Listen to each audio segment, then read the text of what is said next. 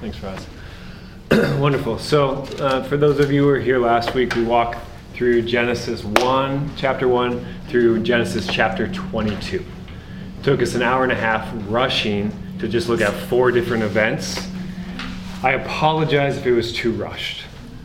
It's not my fault, it's God's fault. This Bible is truly this complex. Oh, I was going to have you fix that.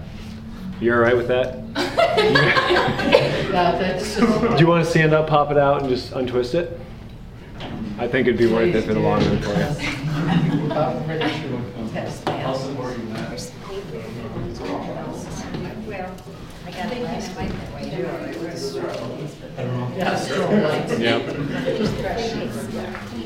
Don't worry, it'll remind you of detention in high school after a while. Well, you're praying that there wouldn't be any distraction. I'm like, I don't know. There's got to be a way. It's okay. Okay. You know, I've been in here a half an hour and I no longer notice it. However, I'm not sitting underneath it. So if you need to move, feel free. Okay. So do the lights all turn on with one? They do. So we would be dark up front and then light in the back. So kind of really fun. Awesome. So it's been a while since I've taught a class. And this is the first time I've ever taught this, and so it's kind of been a bit of a learning process for me, a reminder of better ways to teach. So we're going to try to go a little bit slower tonight. Instead of looking at 4 different events, we're going to look at 1, the Exodus. However, that covers an entire book, and another, and another, and another, right? But we're going to actually cut it in half. And just look at the physical Exodus itself. We're not going to get into any of the covenants or the temple and sacrificial system. That'll be for next week. So I'm trying to slow it down. I started with like 2 pages in my initial thoughts, and I ended up with like 5.5. So it's amazing how beautifully knit together this book really is. And so my encouragement for you is not to just try to absorb everything I'm giving you, because I'm going to give you my notes and we're going to talk through it, and so you can have it for yourself. So take it home and just start walking through it yourself, looking to see what the Spirit shows you. Okay. With that in mind, I sent out an email to those of you that were here last week. I'm just curious, is there anything in your mind that you kind of walked away with last week or throughout this week, thinking about who God is, what He did, just anything at all? I'd just love to hear your thoughts if you're willing to share them. I think it was really easy to see, it's easier than expected, to see the typical God of the New Testament in the Old Testament. It didn't really take a lot of time to really think about it. No. It's there. Yeah. Just look at it for like 1 second and it's very obvious that it's the same guy. Why do you think it's so obvious? I don't know, it's just very... It's the same God, right? Yeah, it's just, yeah. Which is kind of an obvious answer, right? Obvious question, but it's so easy for people to miss that. That's wonderful to hear. I think also the Genesis is easier to see God of the New Testament in it than it might be in Judges or as we walk through the Old Testament. This week. This week it might be hard to see, but next week it's there. I got thinking about that also, just kind of how we talked about the scope, and it's kind of 2 different styles of writing in the Old Testament and the New Testament, but also that the Old Testament covers such a large time frame. I mean, a huge time frame, where most of the New Testament is in comparison very short.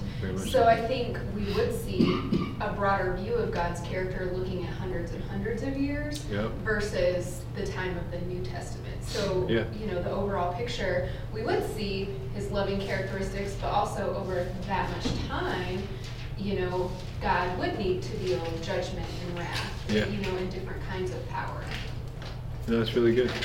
And the New Testament is comprised mainly of a bunch of commentaries on like 3 years of time. Yeah. In the Old Testament, we get commentaries kind of with the prophets, but not so much. So you're right. We have to do our own thought process to figure out what God's up to and who He is. Maybe to hitchhike on that too, the Old Testament has a lot of mankind involved, where the New Testament has a lot of just focus on God. Yeah. Mankind screws that up. Indeed. Yeah, for sure. Yep.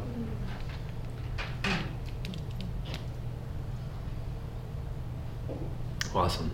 So, for those of you that were here last week, I just kind of want to do a quick wrap up of what we saw.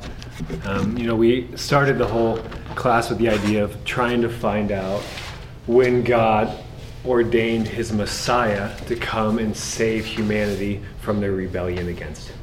Right? Messiah means anointed one sanctioned by God to accomplish a specific purpose. And we see that Jesus is referred to as the Messiah or the Christ. Same word, just different languages.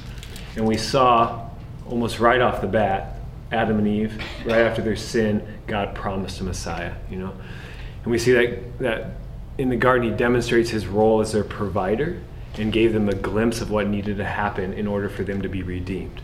Think about the animal being sacrificed so that way they could truly physically be covered, but then also giving them an insight into what sacrifices were and why they needed to happen. And then we see as humanity plummeted into the consequences of their rebellion against their Creator, God gave them a tangible understanding of the cost of their choice to reject them and how to be saved. The ark. We looked at how it was potentially large enough to fit all of humanity at that time inside the ark itself, and how it took faith in one man's choice to obey God to be saved from the destruction of all mankind. There's just so much in there that points to Jesus. And then with Abraham, we see that God shows that he is a God that desires to interact with the individual. You can't miss that. Genesis 12, that God, the creator of all things, comes face to face with one man that doesn't even know who he is, and gives him promises far beyond his wildest dreams. It just requires that he trust him to move out of the comfortable and into the unknown. And then even in there, the promises, we see that the Messiah himself is mentioned, that he will come and bless all nations. Not just Abraham's descendants, but all nations. So the idea of what does this tell us about God? I'd love to hear your thoughts, but just for the sake of time, I'm just going to give you 4 that I kind of came up with in thinking about this. Wrong way. So one, this is just thinking about, all right, who is God? A God that does not change. The same God that we saw in Jesus is the God that created everything. So in the first 22 chapters, due to his interaction with humanity, we see that one, he desires to redeem his broken creation from their own foolishness. Which is incredible, right? He could have just said, you reject me, go your own way, I'm done with you. But we see that he desires, almost like a heartfelt desire, to redeem his broken creation. We see that he provides a way for this salvation. Genesis 15:6. How does Abraham get saved? He believes. Bottom line, how do people get saved? Old Testament or New? They believe that God can save them. Because Abraham had no idea at that moment that Jesus would come or who Jesus would be, but he just said, God, I trust you that you can do this. We see God is directly in control of all of history and is not hindered by time. That one's easy just to gloss over, but if you think about it even a little bit, it's kind of mind-boggling. We talked about it a little bit last week, but the fact that it seems as if God stands back from time and sees it all at once. He's not hindered by time, contained by time. So he understands what's going to happen to you, Evan, in 3 days, or maybe you're going to meet somebody in a year and a half, or maybe something major is going to happen in 5 years, and he just understands exactly when it's going to happen. Therefore, he knows how to interact with us at the specific times. That makes sense? So God could have done everything all at once when Adam and Eve left, but he slowly begins to interact with humanity, and he must do that either randomly or on purpose. And it doesn't seem like God's random, so it's like he comes in with the plan at the very precise time. And then one that applies to everybody throughout the Bible, as well as us, he has mankind walk out his faith, her faith, in the unknown. Seems to be a characteristic of God. We see it with the disciples, the apostles, my life, I imagine your life as well.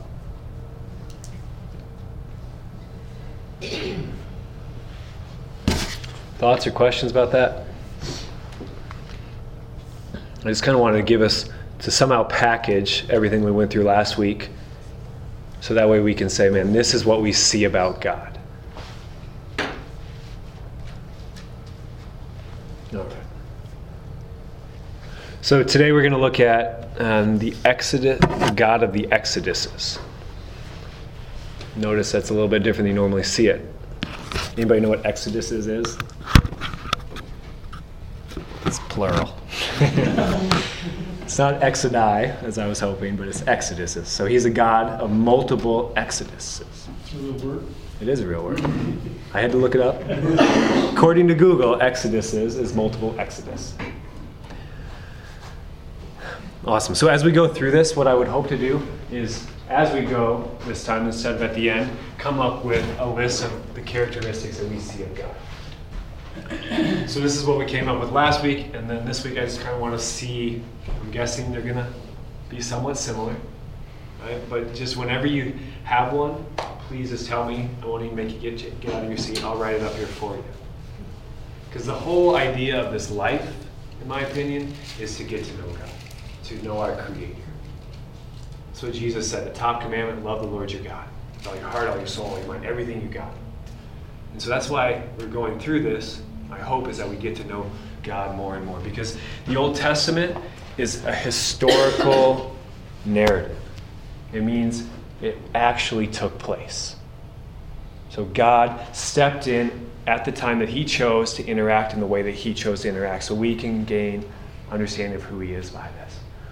You know, we have no idea when Adam and Eve existed. You know, people say 4,000 BC, but it's really arguable whether or not that's true. It's just a long time ago. We have no idea how long it was between Adam and Noah. There's 10 generations recorded, but again, if you want to know more about why that might not be true, talk to me. But with Abraham, we know it was 1800 BC. But his history was passed down word of mouth. It wasn't until Moses showed up, based on Jewish tradition, he wrote down the entire Pentateuch. So Moses wrote down Genesis and then shows up and lives out Exodus. So we're getting first-hand eyewitness accounts, if that makes sense. So it's really important just to kind of take what we have here as literal truth. Awesome. You know, at some point, you just kind of want to, doesn't have to be, not tonight, but maybe when you get home, check out, I was going to do it together as a group, but we don't have time. Check out Psalms 103. And compare it, the way that David describes God, compare that to the way that you would describe God through knowing Jesus. And just remember, he was 1,000 years before Jesus even showed up. So how the heck could he understand God the way that we understand through Jesus? Any thoughts on that? How can David see God as compassionate, merciful, full of grace, willing to save those who trust him? Well, he saw it in his own life. His own life? Excellent. So God interacting with him. What other ways would he have figured that out? Well, the Holy Spirit was on him. So through God himself? Yes. Yep. Taught. Yeah. That's good. What other ways? Anybody know what a king was required to handwrite? The law. What is the law? Genesis, Exodus, Leviticus, Numbers, Deuteronomy. So David discovered the God that we know in Jesus through studying the law, through his own experience, but the law as well. So if you want 103, it's really interesting. Of course, he gets into asking God to kill people at the end of it. That's always the warrior mindset, right? But the first 13 verses are far more applicable for us. So what did you mean by David was required to write the law? You mean word for word he was required to write? Deuteronomy 17. It gives a list of the requirements for a king. Deuteronomy 17. And we may look at that in a couple weeks. But yeah, 17 verse 14 and on. And it says in verse 18, when he has taken the throne of his kingdom, he shall have a copy of this law written for him in the presence of the Levitical priest. I've been told that it can be translated either he writes it or somebody writes it for him. It shall remain with him, and he shall read in it all the days of his life. so that he may learn to fear the Lord his God, right? So just to get to know God. Okay. So if you want, we're really going to be sticking in Exodus this entire time, so feel free to turn to Exodus. The Exodus is probably one of the best known Bible stories of all.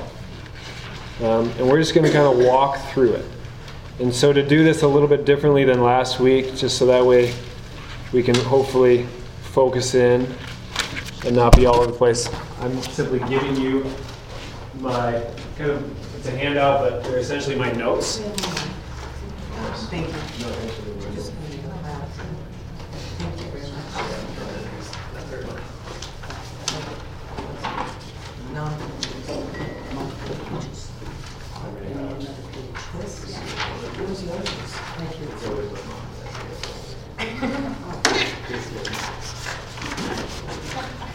You trump me.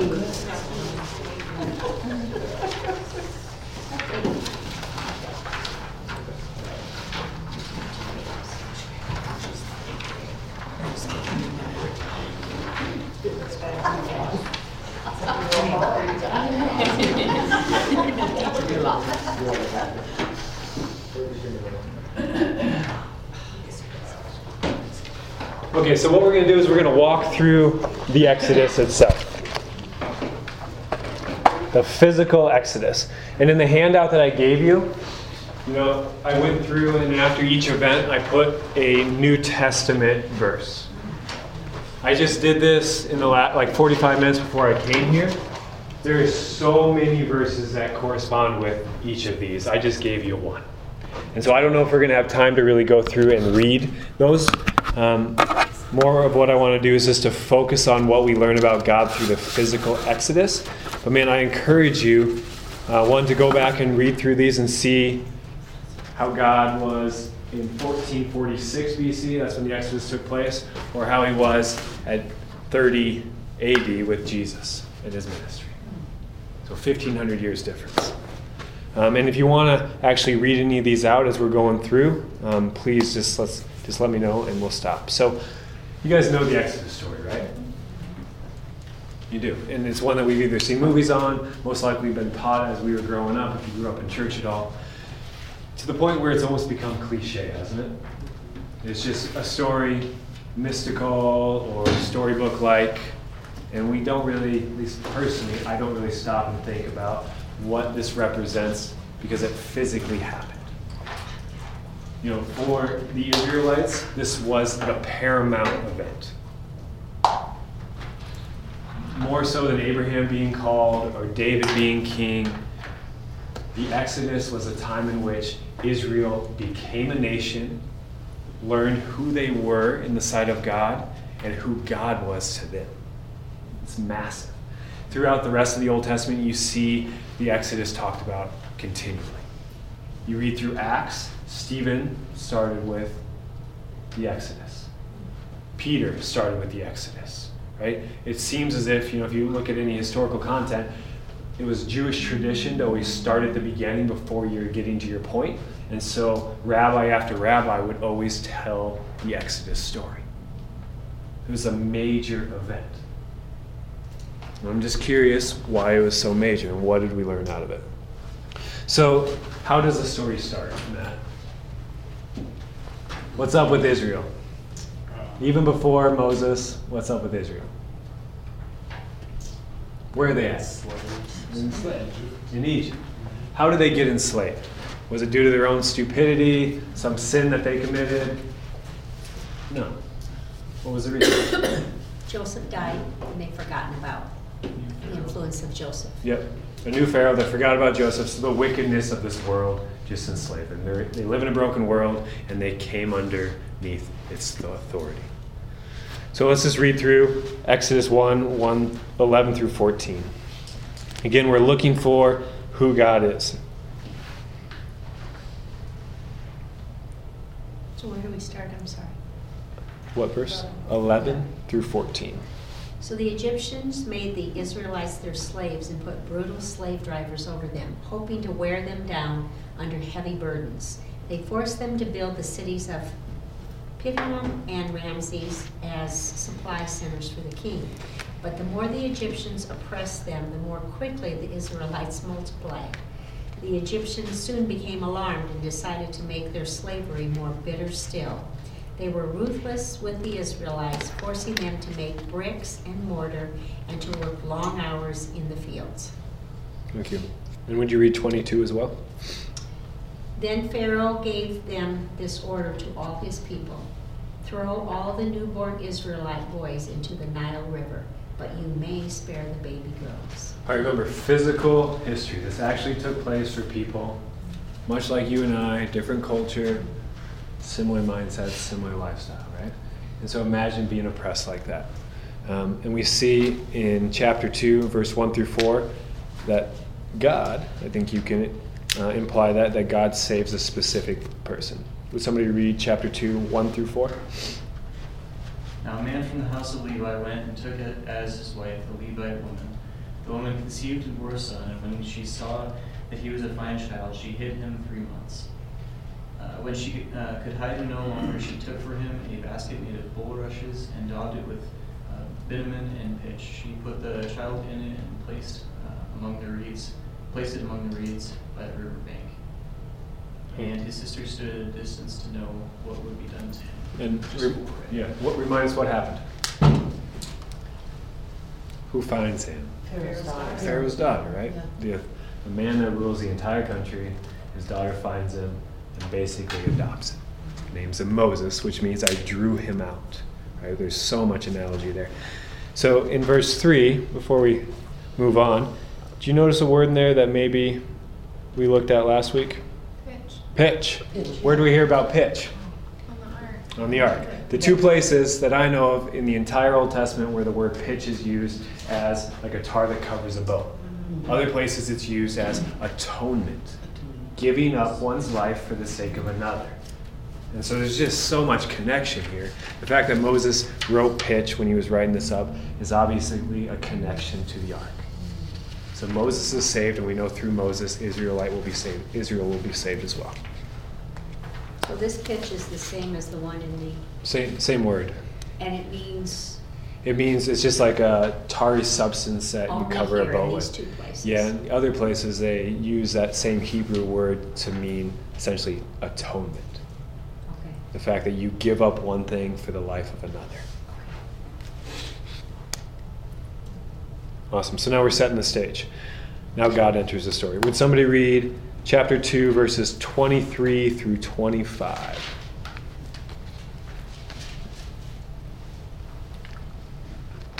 During that long period, the king of Egypt died. The Israelites groaned in their slavery, shrieked and cried out, and their cry for help because of their slavery went up to God.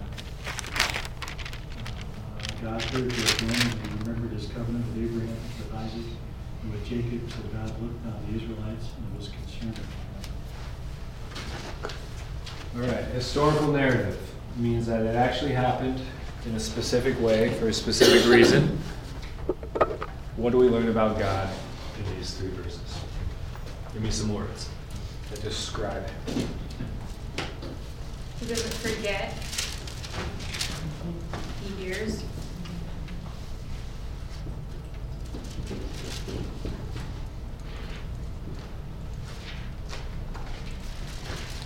I don't know if there's a word for it, but he preserves a remnant.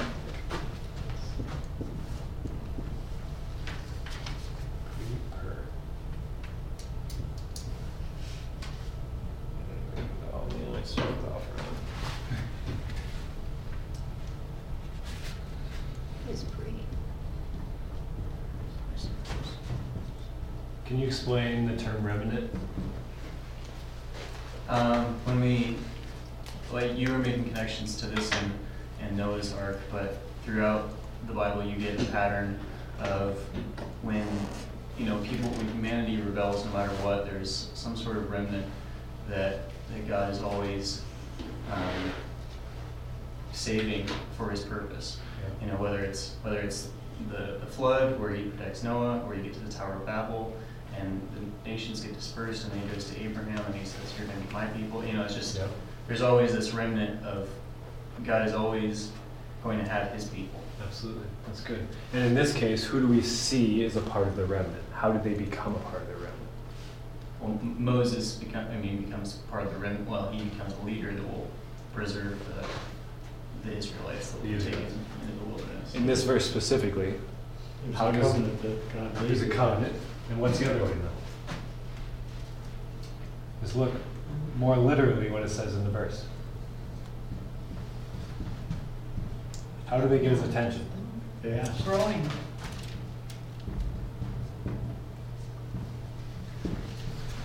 Because what Evan's saying is totally true. Remnant theology, people even say, is throughout the entire Bible.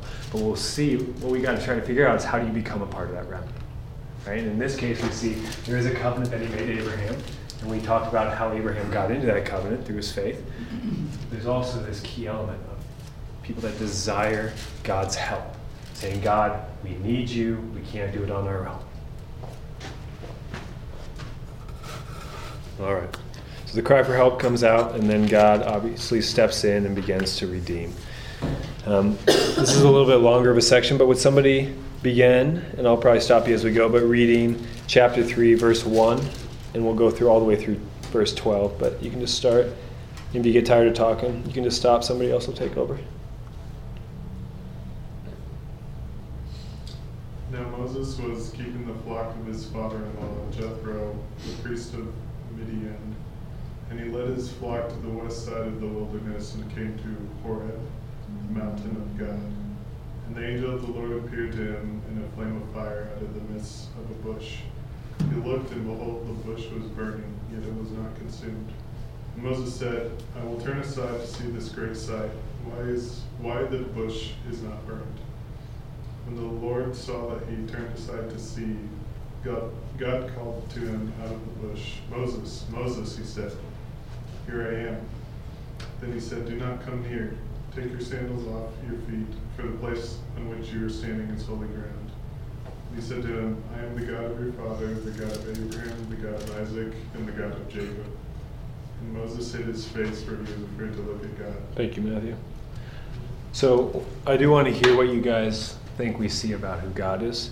But first, I do want to point out, this is interpretation, just a theological bent, but usually there's a difference when an angel of the Lord is written about. It can either be the angel of the Lord or an angel of the Lord. An angel, A-N, tends to happen far more often than the angel of the Lord. And theologians have believed that the angel of the Lord is potentially a Christophany. Jesus himself is showing up. So it's kind of interesting to think about. Because Jesus, we can see in the Old Testament, or the New Testament, that Jesus has been there from the beginning. Through him and by him, all things exist. So he's around, and we know his role. So it's almost as if he appeared to Moses here. So what do, please? The way I've heard it, that I think is pretty good, the way kind of I explain it is it's Christ embodied, whereas Jesus Christ is Christ incarnate. Yeah. Because that's good. Yeah. Jesus doesn't appear until he becomes like physically embodied, right? Yeah. Because Mary named him Jesus. So in kind of the ancient world, you had just kind of like the gods had like a physical form as well. Yeah. Yep. That's good. And Either way, it isn't exactly entirely human, but yeah. But it's not an angel, it's part of the Trinity. Sure. Right? Yeah, regardless of how it's shown. Absolutely. Good. So what do we see about God and his character here in the way that he approaches Moses? Can be simple. Not looking for profound things. It's what we're trying to figure out, who is God? He's awesome. Explain that a little bit more, Nick. Well, I mean, coming in the form of a burning bush, I mean, it's something that it's mystifying, Yeah. awe-inspiring. Yeah. That's good. Creative. Holy. What do you mean by holy?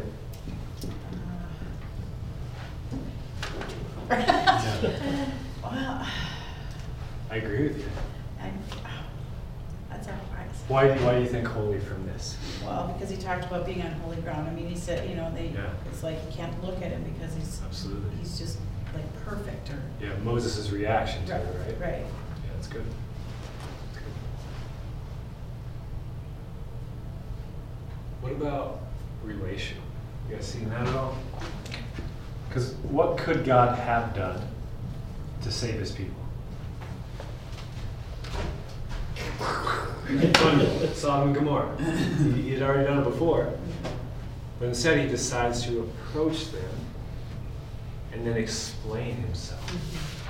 So he says to Moses, I am this God that you have learned about, the God that hung out with Abraham, Isaac, and Jacob. So it gave him a reference. It almost seems as if he wanted Moses to get to know him. So I have a question. Yeah. If they were in Egypt for 400 years, and I can really appreciate them, many of them falling away and not knowing who God is, but there obviously is a remnant. Where would Moses have heard about this from his mother, talking to him? Is she had parts with him, or what? Where would he have heard this? That's a great question. So somehow, if Moses is the one that wrote down all of Genesis, he had learned it. The stories had been told to him, and so somehow it stayed alive. And I think kind of what everyone's talking about, the remnant theology makes sense. That even though a lot of them may have fallen into believing what the Egyptians believed, that a core stuck to their faith, to what they believed. Moses' mother became his nurse? Yeah. Is that right? That's right. So did she raise him for the majority of his life? At a certain point, he is taken over. When the child grew up, she brought him to Pharaoh's daughter. So age 12, I think, is like the Jewish mindset of growing up. So a huge And she chunk of was his a life. Levite, Yeah. right? So she would have been like of the priestly. That wasn't so quite in place yet. It wasn't, okay. Oh, yeah. Yeah. But she would have had time to make an impression. Yeah, I that's mean, what I you was kind of wonder if wondering. in his Yeah. own he even would go back to visit her. Yeah, you wonder.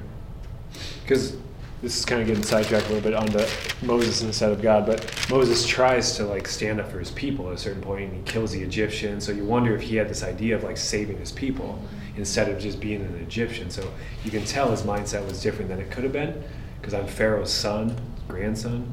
I can have whatever I want, but he goes another route. You up for still reading? Sure. Let me know if you go into a seizure due to the light. You can just 7 through 12. And again, we're looking for who is God. Then the Lord said, I have surely seen the affliction of my people who are in Egypt, and I've heard their cry because of their taskmasters. I know their sufferings, and I have come down to deliver them out of the hands of the Egyptians, and to bring them up out of that land to a good and broad land, a land flowing with milk and honey, to the place of the Canaanites, the Hittites, the Amorites, the Perizzites, the Hivites, and the Jebusites. And now behold, the cry of the people of Israel has come to me, and I have also seen the oppression with which the Egyptians oppress them.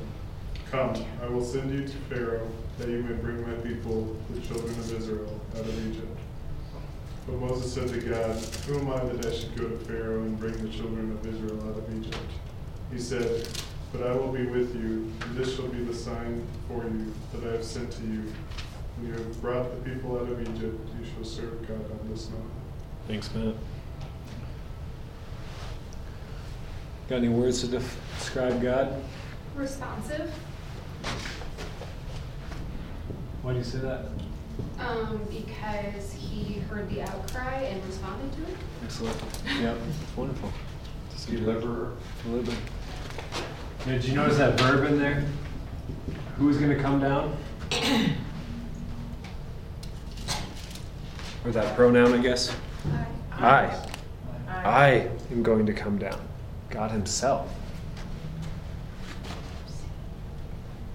Persistent, Why do you say that? because he has a plan he wants Moses to be a part of. You said persistent?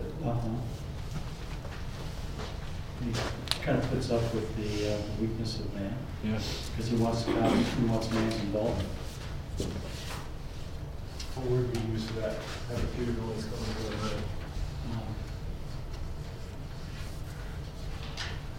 Patient. That's good. The whole thing's just kind of funny, because you know God is just waiting for them to respond. And so Moses kind of writes like God's kind of looking around, and all of a sudden, that makes sense? All of a sudden Moses says, there's something going on down here in Egypt, so God looks down, oh, yeah. But that's not the case at all. I mean, God's just Yeah. waiting and hungry, like Moses, oh, come on, with you, Yeah. with you now. Absolutely. He talks about, like, in Genesis 15, when he ratifies a covenant with Abraham, they walk through the animals chopped up. He tells them you're going to be enslaved for 400 years in Egypt. And so it's like he knew well back then that they wouldn't cry out to me for a 400-year period. You know, is that the reason why he didn't save them prior? That they were unwilling to cry out? Or did he have another plan in mind? It's Well, if it possible, didn't but go as far as it did, the Exodus wouldn't have been such a monumental event. it's true. In terms of like how oppressed they were. Yeah, in terms of how oppressed they were, in terms of the scope of the number of people, if you think about the way their population grew over a 400-year period, it wouldn't be a massive exodus, or not to the scale it was. Yeah, that's good. But also back to your point 4 of the previous slide, he's waiting for us to respond before, you know, we do what Absolutely. we can do. He's just waiting for us, like us, he's just waiting for us to be ready. Right. And we'll jump in. And I think a lot of us in this room probably have stories of hitting rock bottom before we turn to God. Or know people that have, right? And so it's almost like a same situation. Until things became so bad, they finally said, we can't do it on our own. But do they have to wait till? Was it also maybe just to grow the Jewish population because they were in captivity? Yep. That they couldn't spread out over the whole area, you know, they just had to stay concentrated. They had nothing else to do, so why not? I'm with you. No breaks and families. I would also say this passage shows that God is present. Yeah. He says he will come. He says he has seen. Yep. He's not only heard them crying out, but he's seen it with his own eyes. Absolutely. He's seen the oppression. Yep. And this, my translation says, I know they're suffering. So it's like, know is like almost like a experiential knowledge. Yeah. That's excellent. Present. I think he also longs for us. Yeah. That's good. That's really good. Okay. Let's, it's interesting how he reveals himself. I am who I am in verse 14. And I don't know if you have a little sub-note, but I am what I am. I will be what I will be. I've also seen I am what I was. Just this idea that I am present, that I'm always the same. The God that I was for Abraham and Isaac and Jacob, I am for you. If you want to get to know me, see who I am. There's just so much in the way that he reveals himself. Awesome. So we're going to kind of cruise through a bunch of chapters. In order to defeat the enemy, he brings on the plagues. There's really interesting correlations between each of the plagues and Egyptian gods. They had gods that each of those plagues confronted. So it was almost like he was proving, you have all these gods, but I am the God of all gods, because they're not real gods. But we're not going to get into that.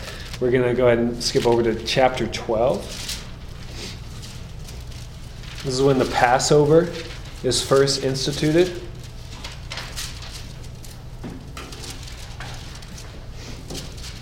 And the reason why it was instituted, tell me, why was the Passover first instituted? What were they passing over? What was he passing over?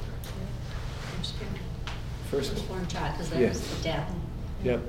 The 10th plague was the death of all firstborn. So we're talking human, animals, regardless, God was going to take them out. And let's read about how he gives them a way out. It's boys, right? Or is it just? It is boys, thank you. Yep, the firstborn son.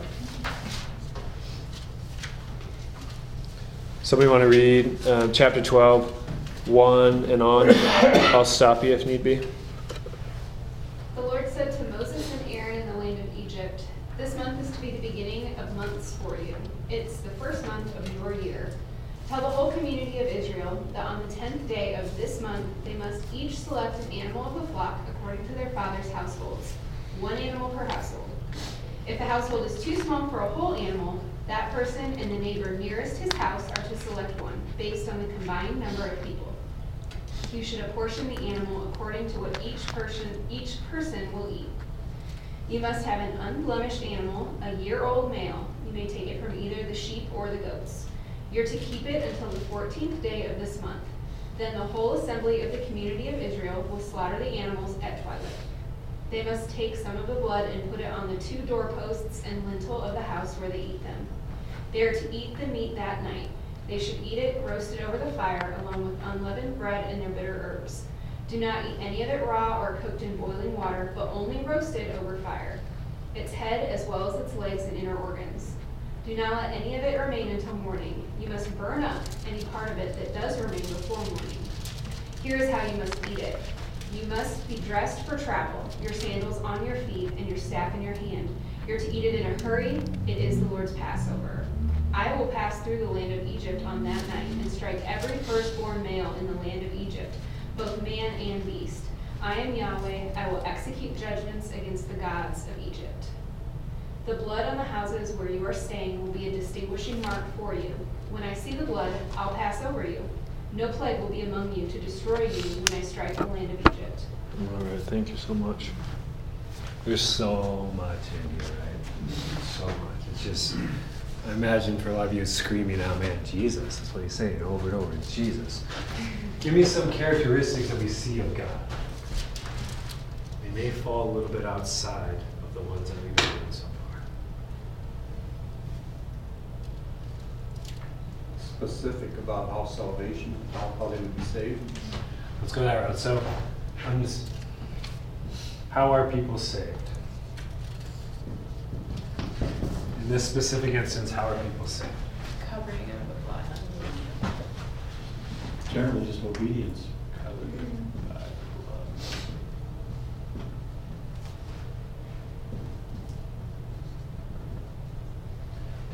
Does it say anywhere in here that they have to belong to a certain nationality in order to do this? I was just going to say, God should have been able to figure out who they were, but he required them to do something. Yeah, sacrifice. Excellent point. By the time you get to Mount Sinai, there was a mixed multitude of people, and it wasn't just the Hebrews. And so there were people that became part of the Hebrews in the sense that they accepted to be under the same covenant. Yep. And we have no idea how many Egyptians left after their country was ransacked to be a part of the people whose God did it. So I mean, it would just be, my assumption that was understood at that period. So obedience, period. Doesn't matter, not the obedience of the Israelites, it's just obedience. If you are covered by the Lamb, if you obey, salvation. Wouldn't there have been some intermarriage at this point already, because Joshua was not a full Jewish person? So. Yeah, absolutely. And the laws have been given yet, so there's no rule against intermarrying certain nations, and even then it's only a certain specific amount. So absolutely, it would have been totally intermarried. What about more characteristics by God? We see how he saves the people, very specifically. Almost like the covering of his judgment. What do you mean covering? Well, it's just, he's consistent in his judgment, he's complete in his judgment. If they were obedient, then they would have lost their firstborn as well. But essentially, it's just Across that's the what board. it is. It's holy, it's just, Yeah, it's a righteous form of a just judgment.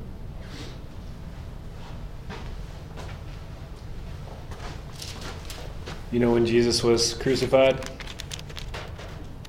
The Passover. We'll get to all that a little bit later, but it's just so obvious. Awesome. So I do have a note in there. Firstborn signifies a continuation of a man's name, specifically the firstborn son.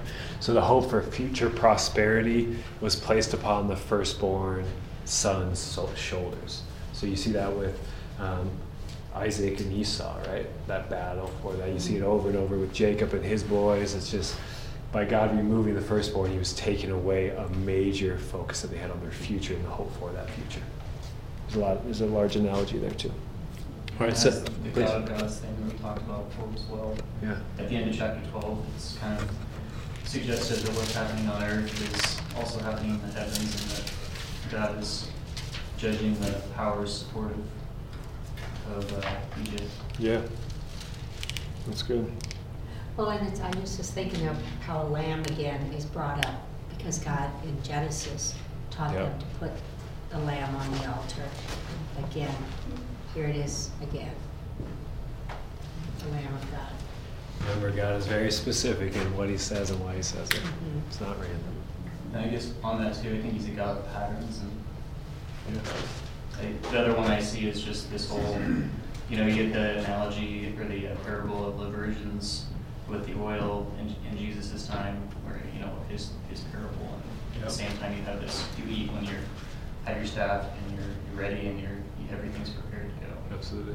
And a big reason that was for this time was because this was their exodus. Yeah, and a lot of people would talk about the end times being the second Exodus. Yeah, absolutely.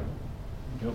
I think this passage also does a lot to show God's consistency between Old and New Testaments. I hear a lot from people. An assumption is that God was exclusive in the Old Testament and very inclusive in the New Testament. And I point to things like this to show that he was not exclusive.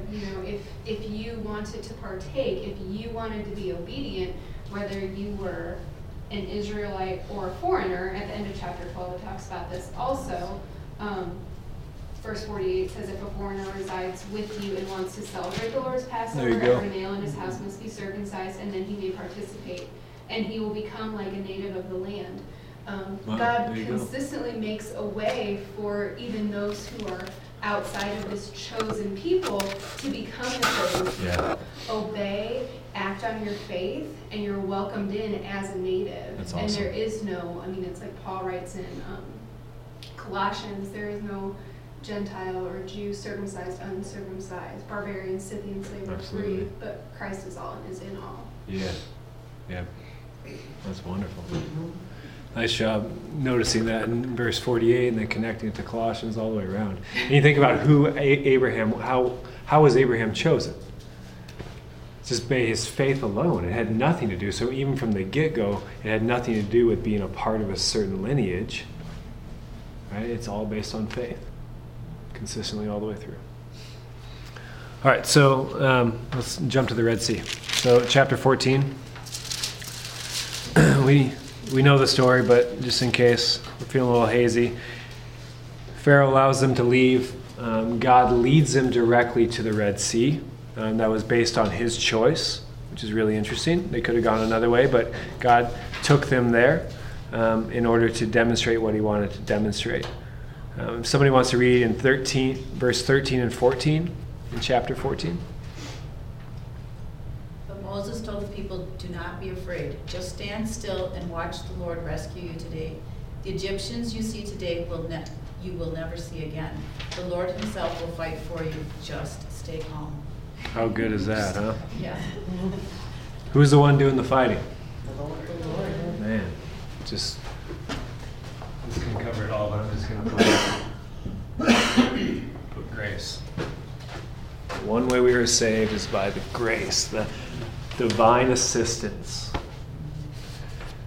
And then down 19 and 20, we see the angel of God who was going before the Israelites moved and went behind them. The pillar of cloud moved in front of them and took its place behind them. It came between the army of Egypt and the army of Israel. So the cloud was there with the darkness, and it lit up the night. One did not come near the other all night. So if the angel of God is Jesus, part of the Trinity embodied, he's standing between the enemy so that way he cannot attack his people. Just so much there. And I got some verses there. Hebrews, how he lives in intercession for us. Job 1, Satan can only do what God allows him to do. And we see the actual event take place. Somebody want to read 21, 22, please? 21, 22. Then Moses stretched out his hand over the sea, and all that night the Lord drove the sea back with a strong east wind and turned it into dry land. The waters were divided, and the Israelites went through the sea on dry ground, with a wall of water on their right and on their left. Excellent. And then if you wouldn't mind also reading 26 through 29. And the Lord said to Moses, stretch out your hand over the sea so that the waters may flow back over the Egyptians and their chariots and horsemen. Moses stretched out his hand over the sea, and at daybreak the sea went back to its place. The Egyptians were fleeing toward it, and the Lord swept them into the sea. The water flowed back and covered the chariots and horsemen, the entire army of Pharaoh that had followed the Israelites into the sea. Not one of them survived. What do we see about God? Our God, same God that we worship right here, right now. What was his character trait in this specific instance? All of them. Fights for us. Would you say, Matthew? He kept his word.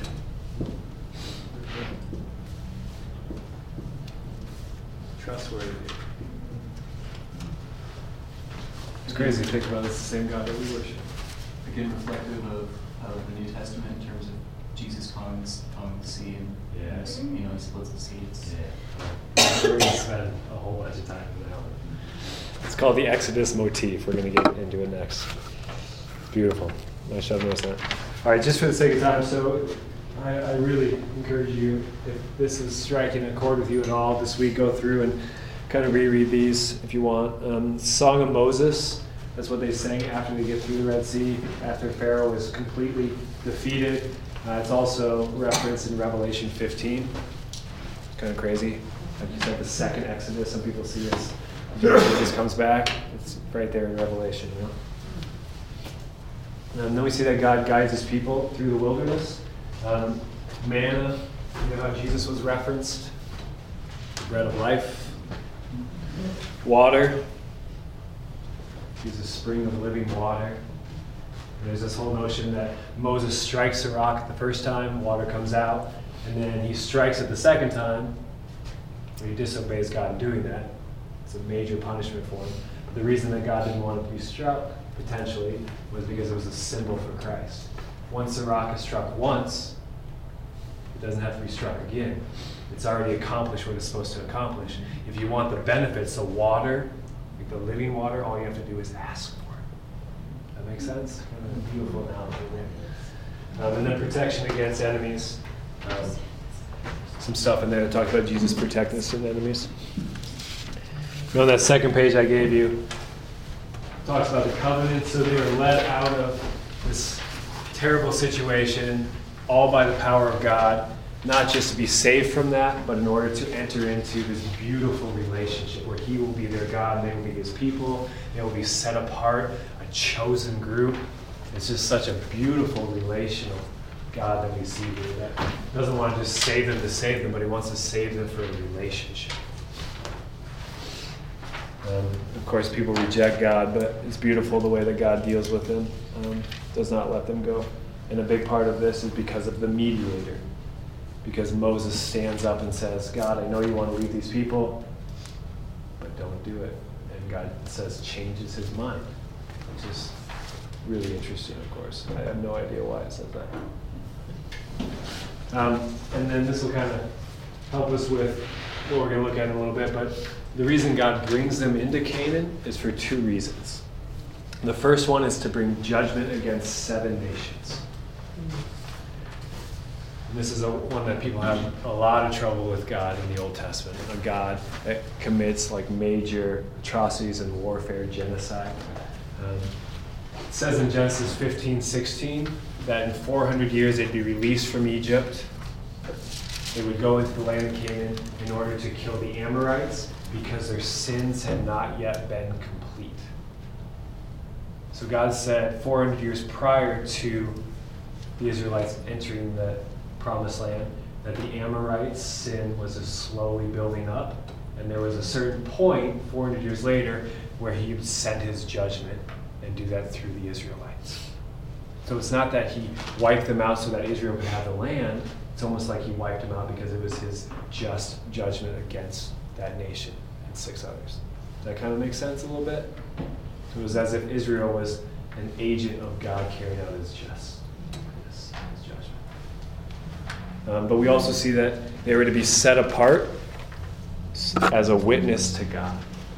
Set apart as a witness to God. So if you look at any of the historical context of this time, there was no other God that was presented in the way that God presented himself to Israel.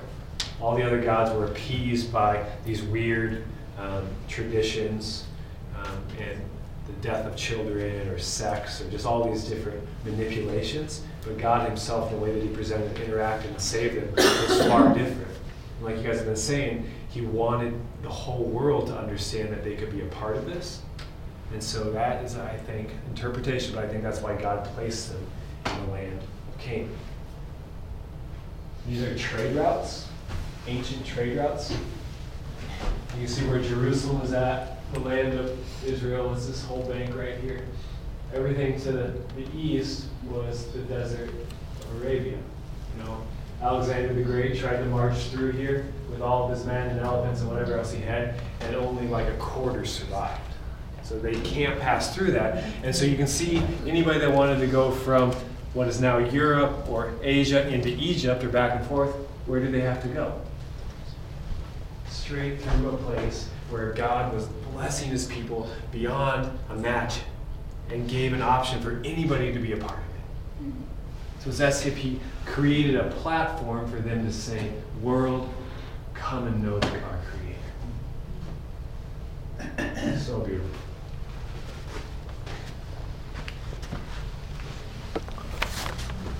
Oh, man, so much. It's crazy.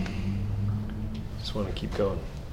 You know, we'll take a little break here and go on to another page. But just so it's totally obvious, I did write out my thoughts on the Exodus through Jesus, how Jesus provides an Exodus. And we're going to kind of look more specifically at that. But all the verses that I put into the physical Exodus connect entirely to Exodus through Jesus.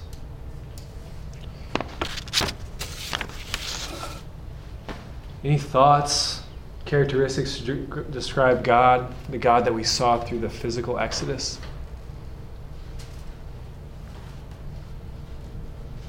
He fiercely loves his people.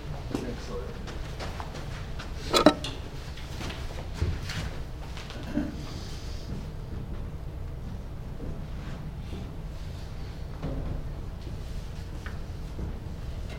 It's beautiful when you start to understand who his people can be, right? It's just far more than just the lineage of Abraham. You almost want to put in parentheses all people. Yeah. His people, his creation, right? Yeah. Regardless of if they turn to him or not, he fiercely loves them. Awesome. Let's take just a 2-3 minute break if you need it. Water, bathroom, whatever.